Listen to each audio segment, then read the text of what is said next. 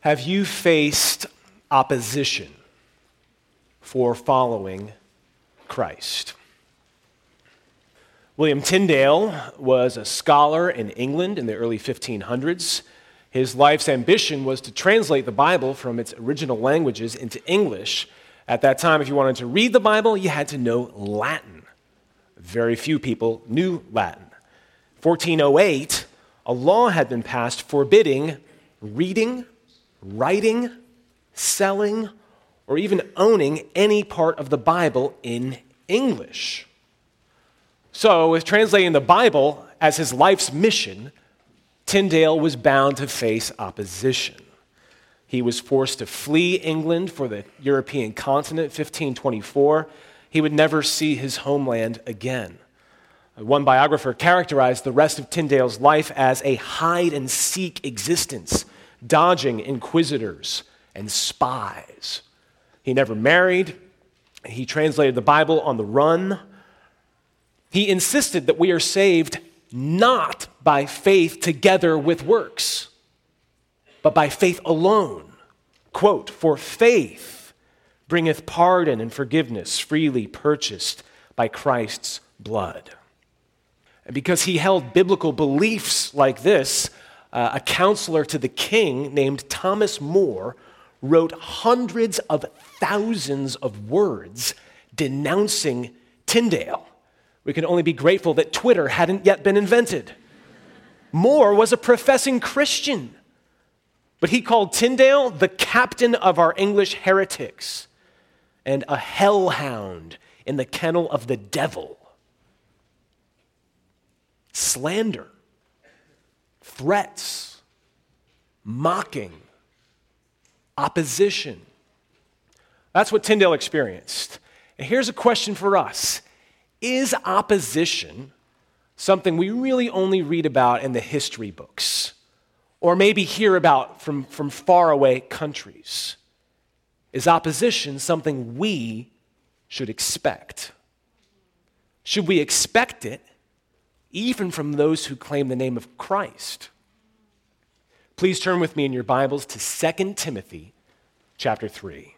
You can find it on page 996 of the Pew Bibles that are provided. I invite you to grab one, open it up with us. 2 Timothy chapter 3. Paul is near the end of his life. He's writing from a Roman prison cell to his young protege, Timothy, a pastor of the church in Ephesus. Isaac led us through chapters 1 and 2 recently. There, Paul told Timothy to first guard the good deposit of the message of Christ, and then he told him to keep the gospel the main thing in the church. So will all this be easy for Timothy? Will it be easy for us? Listen as I read 2 Timothy 3. We'll start with verses 1 to 9. But understand this, that in the last days there will come times of difficulty. For people will be lovers of self, lovers of money, proud, arrogant, abusive, disobedient to their parents, ungrateful, unholy, heartless, unappeasable, slanderous, without self-control, brutal, not loving good, treacherous, reckless, swollen with conceit, lovers of pleasure rather than lovers of God, having the appearance of godliness, but denying its power. Avoid such people. For among them are those who creep into households and capture weak women burdened with sins and led astray by various passions, always learning and never able to arrive at a knowledge of the truth. Just as Jannes and Jambres opposed Moses, so these men also oppose the truth. Men corrupted in mind and disqualified regarding the faith. But they will not get very far, for their folly will be plain to all, as was that of those two men. Here's a question this chapter helps us answer. How should we endure persecution for following Christ? How should we endure persecution and opposition for following Christ? Our chapter gives us 3 answers, 3 points this morning. First, number 1, reject false teachers. In order to endure opposition for following Christ, reject false teachers. That's what we see here in verses 1 to 9. Paul tells Timothy in verse 1, times of difficulty are going to come in the last days. So when are the last days? According to the New Testament, the last days are right now. Hebrews 1. Long ago, at many times and in many ways, God spoke to our fathers by the prophets, but in these last days, he has spoken to us by his Son. 1 John 2, children, it is the last hour. When Christ came, he inaugurated the final stage of history. So everything between his first coming and his final return, which we're somewhere in right now, is called the last days. And Paul doesn't leave us with any confusion about what these last days will be like. He says they're going to be difficult, hard. In fact, that's the first command in this passage. Simply understand this. Know it. Don't be surprised by it. How kind of God to tell us in advance that the Christian life isn't a tropical cruise. It's an uphill marathon. Why will these days be so difficult? We see the answer in verse 2. For people will be. And then here Paul gives this list of 19 unsavory, sinful traits of people who will make life difficult for those who truly follow Christ. We see in verse 8 that these people oppose the truth. We see in verse 6 that they are leading others astray. So this is primarily a description of false teachers. And we see the portrait of them in verses 2 to 5. Charles led us in thinking about some of these things even in the prayer of confession. This is not a pretty portrait. It all begins with their hearts, with what they love. Did you notice that? How love is at both the beginning and end of this list. It begins with lovers of self, lovers of money. You see in the middle there in verse 3, not loving good. And then finally all the way down to lovers of pleasure rather than lovers of God. Jesus taught that out of the heart, the mouth speaks. Misdirected love blazed inside the hearts of these men like lava inside a volcano, which then erupted with words and deeds that would burn others. As lovers of self, they have an inaccurate and inflated self-perception, proud, arrogant, swollen with conceit. And so in many ways, their lives were the opposite of Christ-like virtue. Disobedient to their parents, ungrateful, unholy, heartless, without self-control. We're getting this snapshot of someone who wreaks havoc wherever he goes. Unappeasable. That means never at peace with others. Brutal was a word that typically described wild animals and people who act like them. Reckless, slanderous, treacherous, abusive. The Greek word there is specifically about one's speech. Talking about speech that breaks others down, that's full of scoffing. Now, all these qualities are quite negative, yet we still have got to be alert because of verse 5. Having the appearance of godliness, yet denying its power. So these teachers looked religious. The opposition Timothy's facing wasn't coming from outside the church. It's rising up from within. But Paul had predicted this. In Acts 20, the last time he was in Ephesus, Paul said, after my departure, fierce wolves will come in among you, not sparing the flock. He said these wolves would be from among your own selves. These guys talked the talk.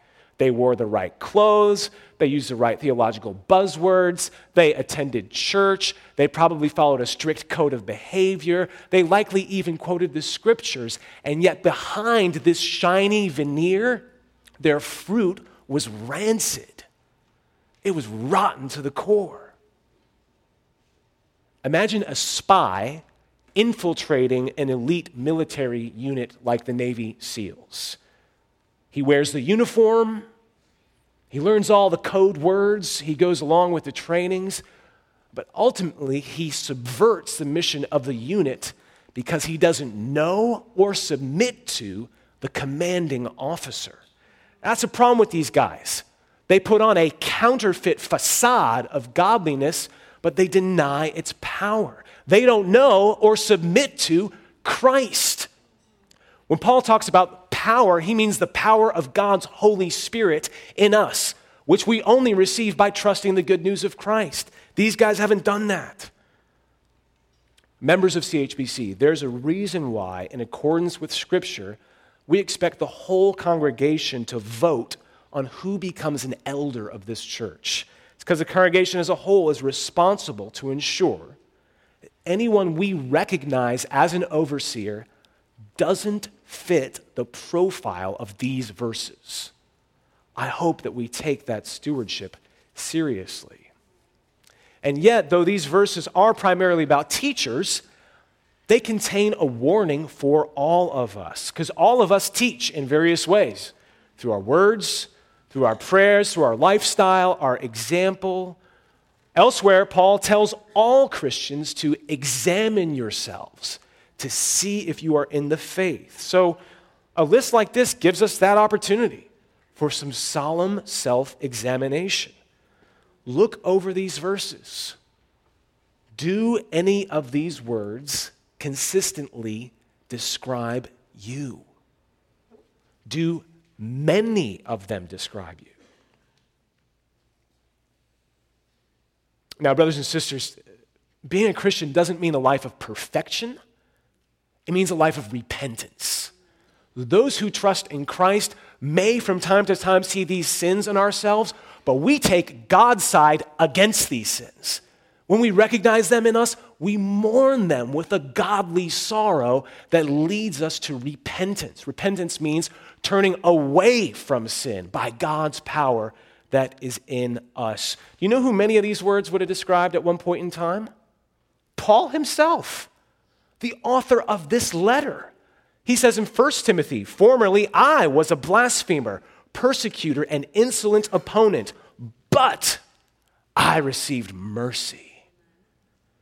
If you look at this list and you realize that many of these traits consistently and regularly describe you, and you've never turned from your sin and trusted in Christ, let me plead with you today to repent of your sin. Flee from living for yourself.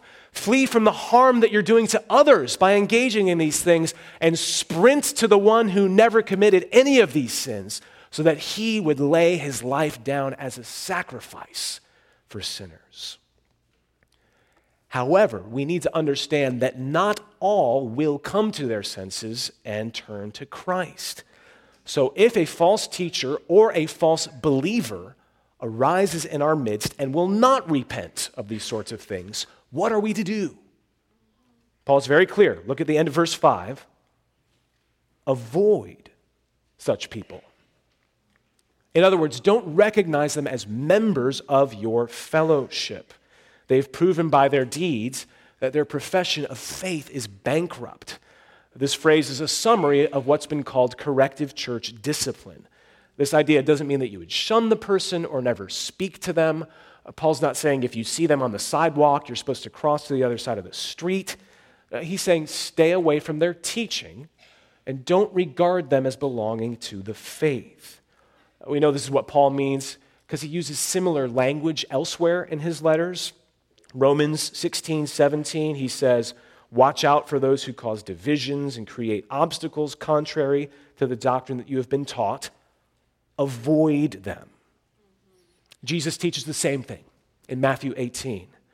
As we see in verse 8, we are to conclude that such people are corrupted in mind and disqualified regarding the faith. It's not that we can know if someone is saved or not. Only God knows that. It's that we say, in love, we can no longer affirm your claim to represent Jesus. In love, we can no longer share the Lord's Supper with you. We're concerned for you. We relate to such a person in love, and we call them to repent just as we would with any other non-Christian friend. This past week, a couple of cars were broken into here in the church parking lot. Life in D.C. It is a fallen world. On Wednesday night, a police officer parked a big old police SUV in the parking lot and kept the headlights on. Do you think any cars were broken into on Wednesday night? No, because someone was on guard. And church family, that's a picture of our job. We are to shine the light of God's truth and so protect one another from false teachers who would break in to our fellowship. Why do we do this? Because we see in verse 6 that false believers and especially false teachers harm others. Among them are those who creep into households and capture weak women.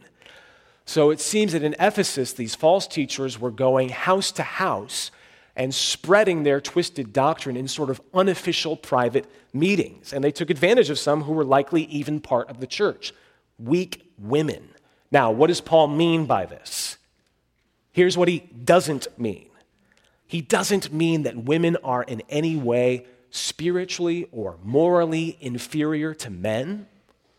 Men and women are both made in the image of God in Genesis 1.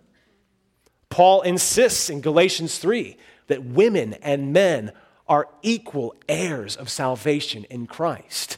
And even in chapter 1 of this very letter, Paul celebrates the faith of women like Lois and Eunice who taught Timothy about Jesus. No, here Paul is referring to women in Ephesus who were in a position of weakness because of their sin. You see those phrases, burdened with sins and led astray by various passions, always learning and never able to arrive at a knowledge of the truth. These phrases describe these particular women. That's in the Greek grammar, that's who these phrases are talking about. You can translate it by inserting the phrase, weak women who are burdened with sins, and so on. And so this verse provides us with a warning that we need to hear for both women and men alike. Sin blinds you. If these women were stuck in sin, maybe in some way the teaching, the false teaching that was being offered to them, providing some sort of enticing way out. And because their sin had blinded them, they couldn't see that this way led to death. If you indulge ungodly passions, it's like taking a baseball bat to your discernment radar. You're numbing your ability to sift truth from error. In Ephesus, women were being led astray, but men, it seems, were leading them astray. So both women and men need help. We need rescue. We must be clear about this. These false teachers bore responsibility before God for leading women astray. That is their sin. That is their guilt. They will have to answer to God for that. At the same time, this verse also gives us a reminder that if we live in foolish ways, we can become more vulnerable to being taken advantage of. Sin can put you in the path of danger, so be on guard. Of course, there are so many tragic occasions where people are sinned against, and there's nothing they could have ever done to prevent it. I'm not talking about situations like that. In situations like that, God will be just. He will make every wrong right for those who have been wronged and sinned. But sometimes there are other scenarios where we must be on guard that our sins and passions don't lead us into a place where we're more likely to be taken advantage of by others. Women and men are both susceptible to false teaching, but since these false teachers were targeting women especially, I just want to take an opportunity to say a word to my sisters here in the congregation. Be strong in the Lord. Be strong in God's truth. Flee from sin. Keep your guard up for false teaching. My prayer for you all, as it is for my brothers as well, is that all of us would cultivate a clear conscience so that we can reject what is false and embrace what is true. If you now realize that at one time in your life, your sin made you susceptible to false teaching, remember Christ's mercy. He shed his blood to redeem us from all our folly and wickedness. He has made you new. Look at that example of the strong faith of women like Lois and Eunice, and take comfort from that. And if you have ever been wronged or led astray, trust that God will bring justice on evildoers. Put your hope in him. CHBC, I'm grateful that we are a church that loves to learn. This is a strange church. This is a church where pastors hand out free books all the time, where we have multiple classes offered on Sunday mornings, where literally hundreds of you get together during the week to study the Bible and study other good books. That's all great, but notice that some of the women in Ephesus were always learning and never able to arrive at a knowledge of the truth. When Paul talks about the truth, he means the good news of Jesus Christ. Both women and men can be tempted by this. So brothers and sisters, it's possible to enjoy accumulating facts, ideas, even Bible verses and theology in your head, all the while not knowing and trusting Jesus in your heart. Learn, but let what you learn drive you to faith and repentance in Christ, not drive you to pride for the things that you've come to know. The main impact that a good sermon should have on your life isn't to make you smarter. It's to make you holier. It's to deepen your communion with Jesus. You see, what we listen to matters. False teaching won't lead any of us to heaven. False teachers are on the path to destruction. Case in point, Jannes and Jambres, verse 8. Various Jewish writings record that these are the names of the Egyptian sorcerers who tried to imitate the miracles of Moses and Aaron in Exodus.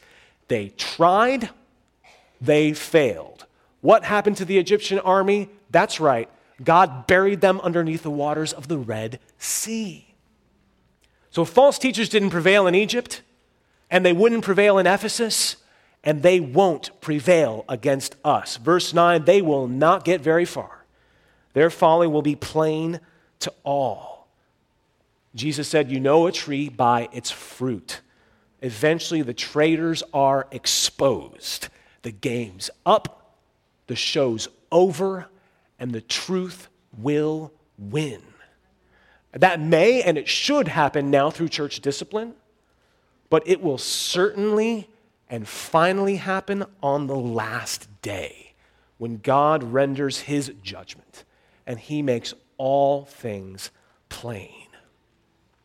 And yet, as we wait for that day, rejecting false teachers can be daunting. This requires resolve, it requires wisdom. Where can we look for a pattern of how to endure?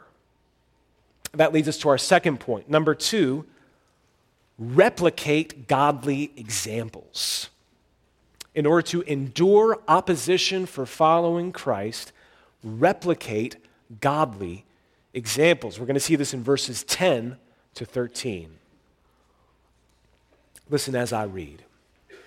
You, however, have followed my teaching, my conduct, my aim in life, my faith, my patience, my love, my steadfastness, my persecutions and sufferings that happened to me at Antioch, at Iconium, and at Lystra, which persecutions I endured. Yet from them all the Lord rescued me. Indeed, all who desire to live a godly life in Christ Jesus will be persecuted, while evil people and impostors will go on from bad to worse, deceiving and being deceived. When I took piano lessons as a kid, my hands would often go flat, and that's not good. And my piano teacher would say, no, you have to imagine a little bubble under your hands, and don't pop the bubble. Or there's a little orange under your hands, don't squeeze out any orange juice. I hope I'm not bringing back many traumatic memories for other piano students. What would help most, though, is if we would play a piece that I knew by heart so that while we played, I wouldn't be looking at the notes, I wouldn't be looking at my fingers, I would instead be looking at her hands as she played alongside me. Well, that's what Paul tells Timothy to do here. You've followed my example, keep following it. Paul knows a thing or two about persecution. These cities he mentions in verse 11 are all in modern-day Turkey. We heard from part of Acts 14 earlier, as Ashley read to us. You can read the whole chapter later, and you'll see that at Antioch, he was driven out of the city. That actually happens in 13, so start in chapter 13. Then chapter 14, Iconium, some made a plan to stone Paul, and he fled. And then as we just heard, at Lystra, Paul really was stoned. But God rescued him. He preserved his life. So this was Paul's pattern. Proclamation, then persecution. It seems to be the Christian way. So notice how Paul sets up his character of endurance as a contrast from the false teachers, right? They got a real long list of sins up there in verses 2 to 5. Well, now here we get a great list of Paul's godly life. Verse 10, teaching, that means his doctrine, his conduct, his aim in life, his faith and patience and love and steadfastness. These are the qualities you look for in an elder. These are the traits that you seek when you're looking for someone to disciple you and teach you about the faith. When you're faced with persecution, you got to know mature Christians who can model perseverance. Paul's not saying he's perfect. 1 Corinthians 10, he says, be imitators of me as I am of Christ. So I wonder, if someone followed you around for a whole year and saw everything you did and said, how would they describe your teaching, the things that you say and declare? How would they describe your conduct? Would they see faith and patience in you? Pray and ask God to bring one person into your life that you could be an example for.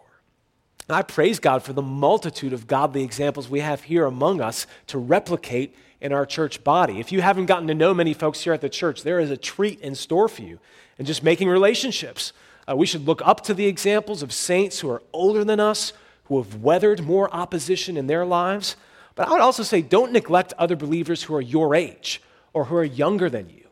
I've been greatly helped. I've learned much from Nick Kim's example of evangelism, and from Emily Stewart's example of prayer, and Brandon Robinson's example of perseverance.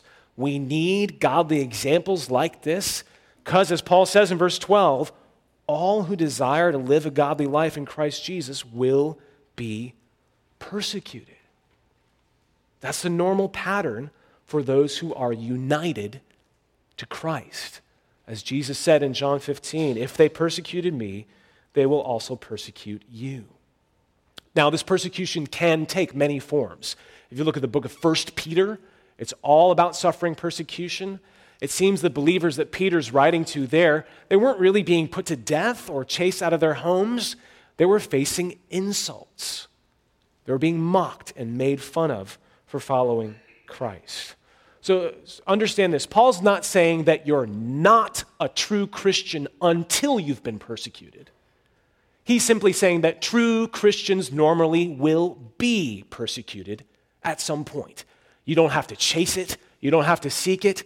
In some way, persecution will find you, whether that's in the workplace, whether that's with your family or in your neighborhood, whether that's on social media. He says in verse 13 that evil people and imposters will go from bad to worse. So wickedness is continuing to spiral around us.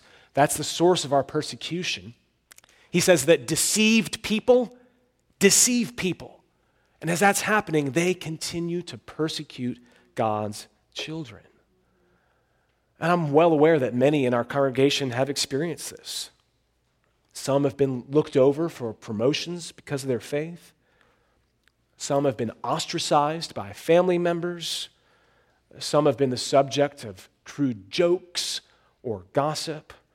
Of course, we know other Christians around the world who have faced threats of arrest, who have faced attempted violence against them. Many other examples we could give. And though these brothers and sisters who we know and love have received ridicule and mocking in the kingdom of this world, friends, there is another kingdom coming. Matthew 5, blessed are you when others revile you and persecute you and utter all kinds of evil against you falsely on my account, says Jesus. Rejoice and be glad, for your reward is great in heaven. So, Christian, remember two truths about persecutions. Number one, you will face them. Number two, you will outlast them. For the last year and a half or so, one of my closest family members has stopped speaking to me. And the reason he gave is that it's too painful for him to relate to me, since I believe what the Bible teaches about certain controversial topics. He said that despite years of affection and memories, shared experiences, we can't have a relationship if I think that Scripture is true. And brothers and sisters, I must admit, this has really shaken me. There have been long nights as I wrestle with this, and I've thought to myself, if this is what it means to follow Christ, is it worth it? God has been faithful. I can testify that by His grace, He's reminded me of Paul's example, of the example of so many of you, Christ's own example supremely. Of course, that doesn't make persecution easy. But persecution has a way of keeping us from investing too much of our hope in this world. What was it we just sang earlier? Destitute, despised, forsaken, thou from hence my all shall be. Pray for me in that. Pray for one another when you know that you're facing opposition and persecution in that we would know and believe that if all we have is Christ, we have more than enough. If you're not a follower of Jesus, I wonder how it strikes you that we Christians have signed up for a faith that promises persecution and opposition. Have you thought about this? You know, real Christianity doesn't promise health and wealth in this life. It promises very clearly, right here and all throughout Scripture, that we're going to suffer like Christ. How do we explain this? Well, Jesus is like no other religious founder. He didn't come primarily to set up a new ethical teaching, a new social movement, an ethical system. He came to die. That's what makes Christianity just totally unique. Because God is good, it would be good for God to judge all of us who have strayed from God's ways. All of us have rebelled against God. That list in verses 2 to 5, when we're honest, we know that we've checked many of those boxes. None of us has attained or can attain to God's perfect moral standard. And that's why Jesus, the Son of God, came in love. He came to lay His life down as a sacrifice on the cross in the place of people like us, in the place of persecutors like us who mocked and insulted Him. Out of love, He offered His life, and then He rose again from the grave to give new life, a life that we could never earn. So what this means is that if you hear this and understand it and believe it, you should put your trust and faith in Christ today. Repent of your sins and follow Jesus. But to follow Jesus, you will have to take up your cross. That's what we've all done. You're signing up for a life of suffering just as He suffered. He's our ultimate example. But because He suffered God's wrath on the cross, all who turn to Him are set free from eternal suffering. That's why we love Jesus. That's why we follow Him, even though it means suffering and opposition in this life, because He gave Himself for us. We love Him because He loved us first. And how kind of Him to give us an example of facing opposition, not only in His own life, but many other examples seated in the pews all around us. Brothers and sisters, replicate godly examples to help you endure. But that can be hard to do when opposition is bearing down on us. We can feel unsettled, like the floor of our faith is shaking beneath us. What is our foundation? That leads us to our third point. Number 3, remain rooted in Scripture. In order to endure opposition for following Christ, remain rooted in Scripture. That's what Paul tells Timothy to do in verses 14 to 17. But as for you, continue in what you have learned and have firmly believed, knowing from whom you learned it, and how from childhood you have been acquainted with the sacred writings, which are able to make you wise for salvation through faith in Christ Jesus. All Scripture is breathed out by God and profitable for teaching, for reproof, for correction, and for training in righteousness, that the man of God may be complete, equipped for every good work. So when opposition shakes your confidence, remain rooted in Scripture. Verse 14, Paul says, continue in what you've learned and firmly believed. Verse 15, from childhood you've been acquainted with the sacred writings. And by that phrase, and the term Scripture in verse 16, Paul is at least referring to the Old Testament, which was regarded by Jews and by the followers of Christ as the exact written revelation of God's Word. Now, of course, at this time, this is about the mid-60s AD, some of the apostles and their close associates were writing the gospel accounts of Jesus' life and death and resurrection. Paul himself had been writing letters to the churches under the inspiration of the Holy Spirit for several years. In his first letter to Timothy, in 1 Timothy 5, Paul refers to a saying of Jesus recorded in the book of Luke as Scripture. And in the book of 2 Peter 3:16, Peter talks about Paul's letters as Scripture. They were regarded by Scripture at that day. So we don't know exactly which New Testament letters or documents Timothy had, but we know that the early church received the books of the New Testament as inspired, authoritative revelation from God the moment that they got them. And Paul here tells Timothy to continue in the scriptural truth you've learned. It is to be your foundation. If you've got questions about this, there should be a book on the bookstall, a little white hardback book called Why Trust the Bible by Greg Gilbert.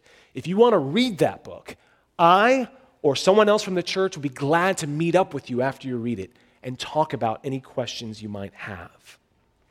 Recently, my family and I spent a night at Great Wolf Lodge. It's a family hotel, and they were genius enough to put a water park inside the hotel. Now, this water park has a fake wave that you can ride on a piece of foam, a boogie board.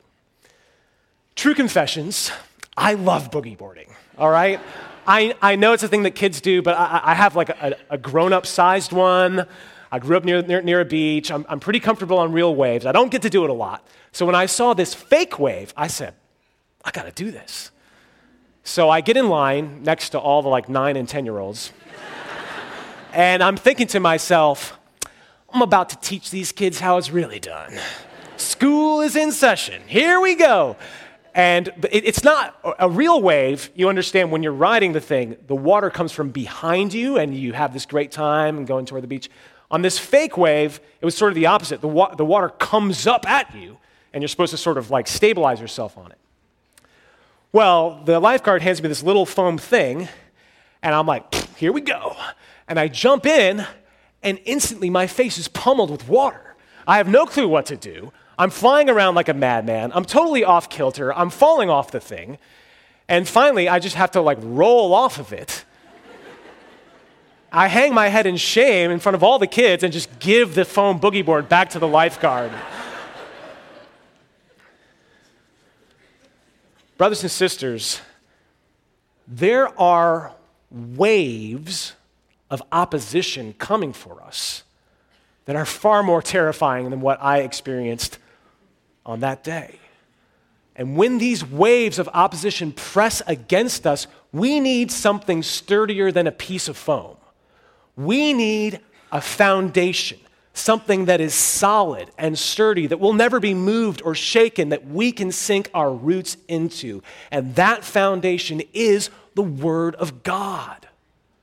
I love how Paul reminds Timothy of those he learned the Scriptures from. He's basically saying, Timothy, when you're discouraged by false teachers, think about your mom and grandma.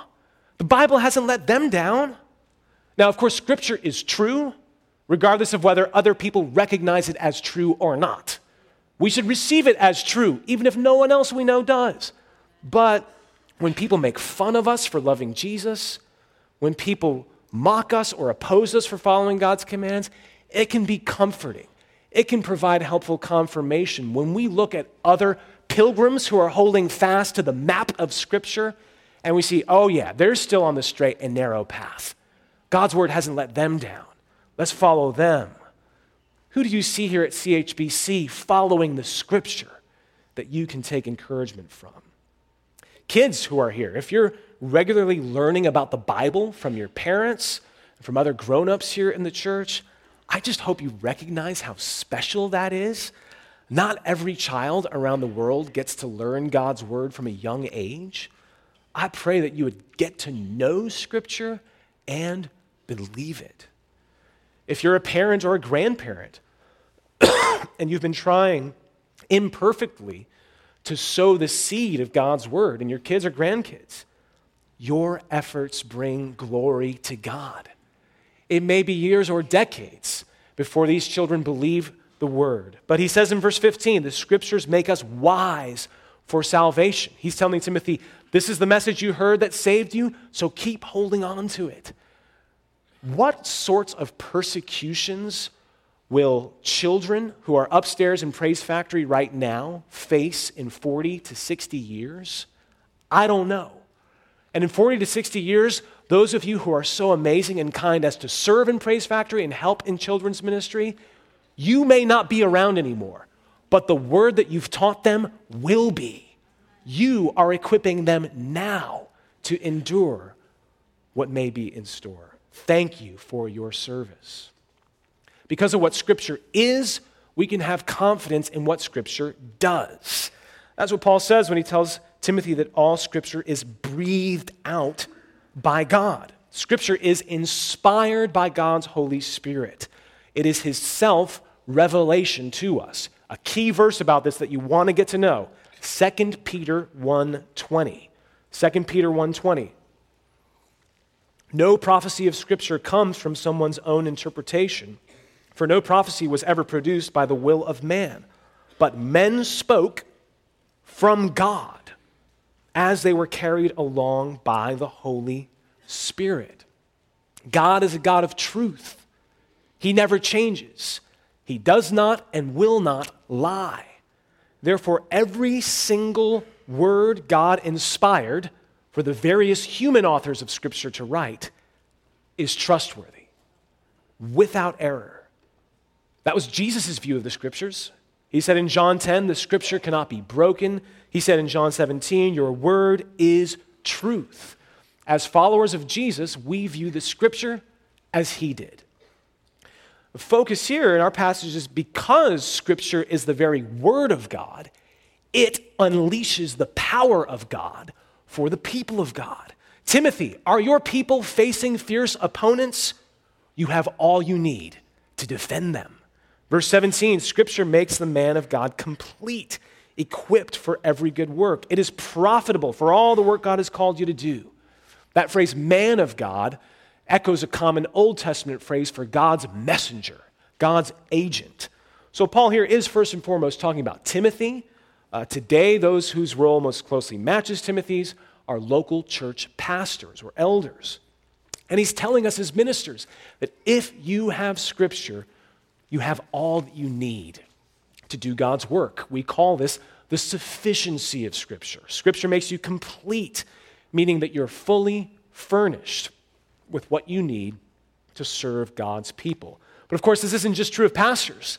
This is for all of us. All believers are called to teach one another. Colossians 3:16, let the word of Christ dwell in you richly, teaching and admonishing one another in all wisdom. So I would ask, have you ever felt inadequate to help another believer who's struggling or who's got a question for you? Well, that's okay, because we are powerless on our own. And yet with Scripture in our hands, every single believer has a double-edged sword that is living and active, that won't return void. So you are fully armed for every task Christ calls you to. You're armed to teach the truth to one another.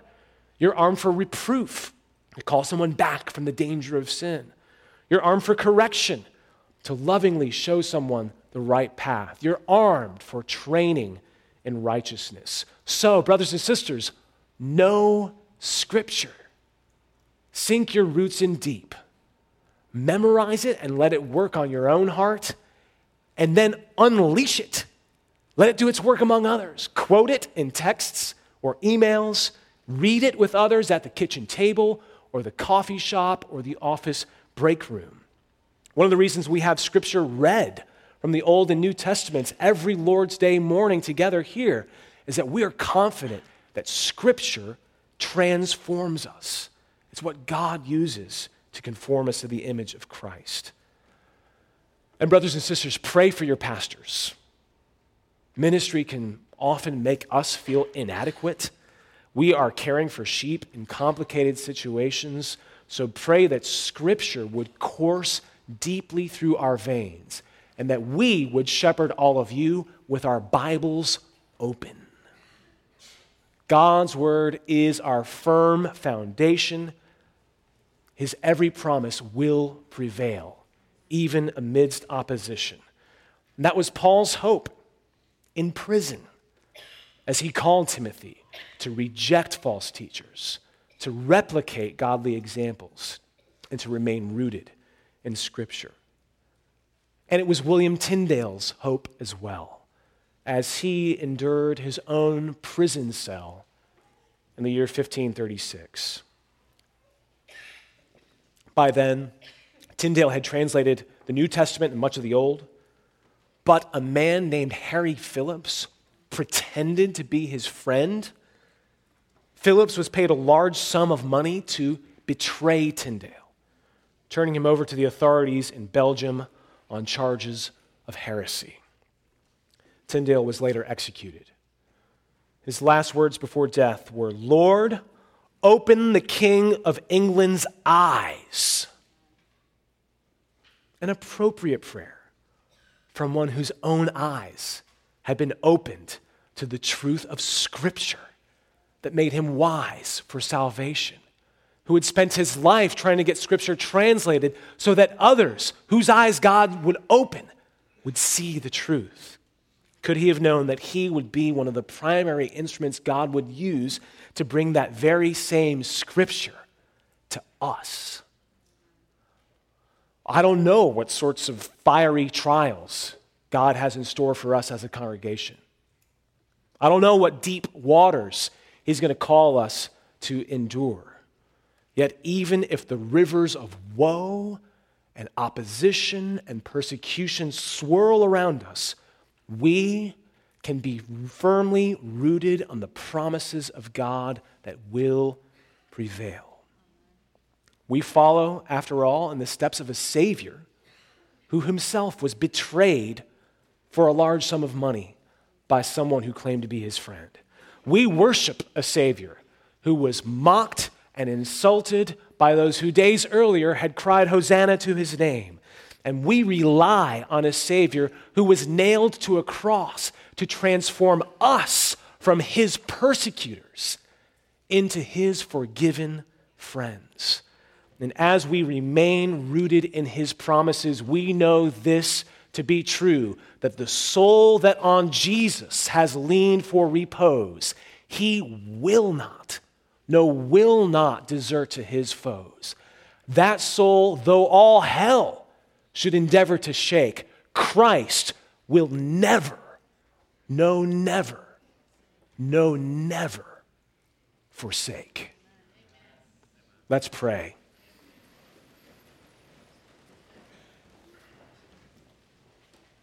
Father, we thank and praise you that you are the God who has called us and loved us and will keep us to the end.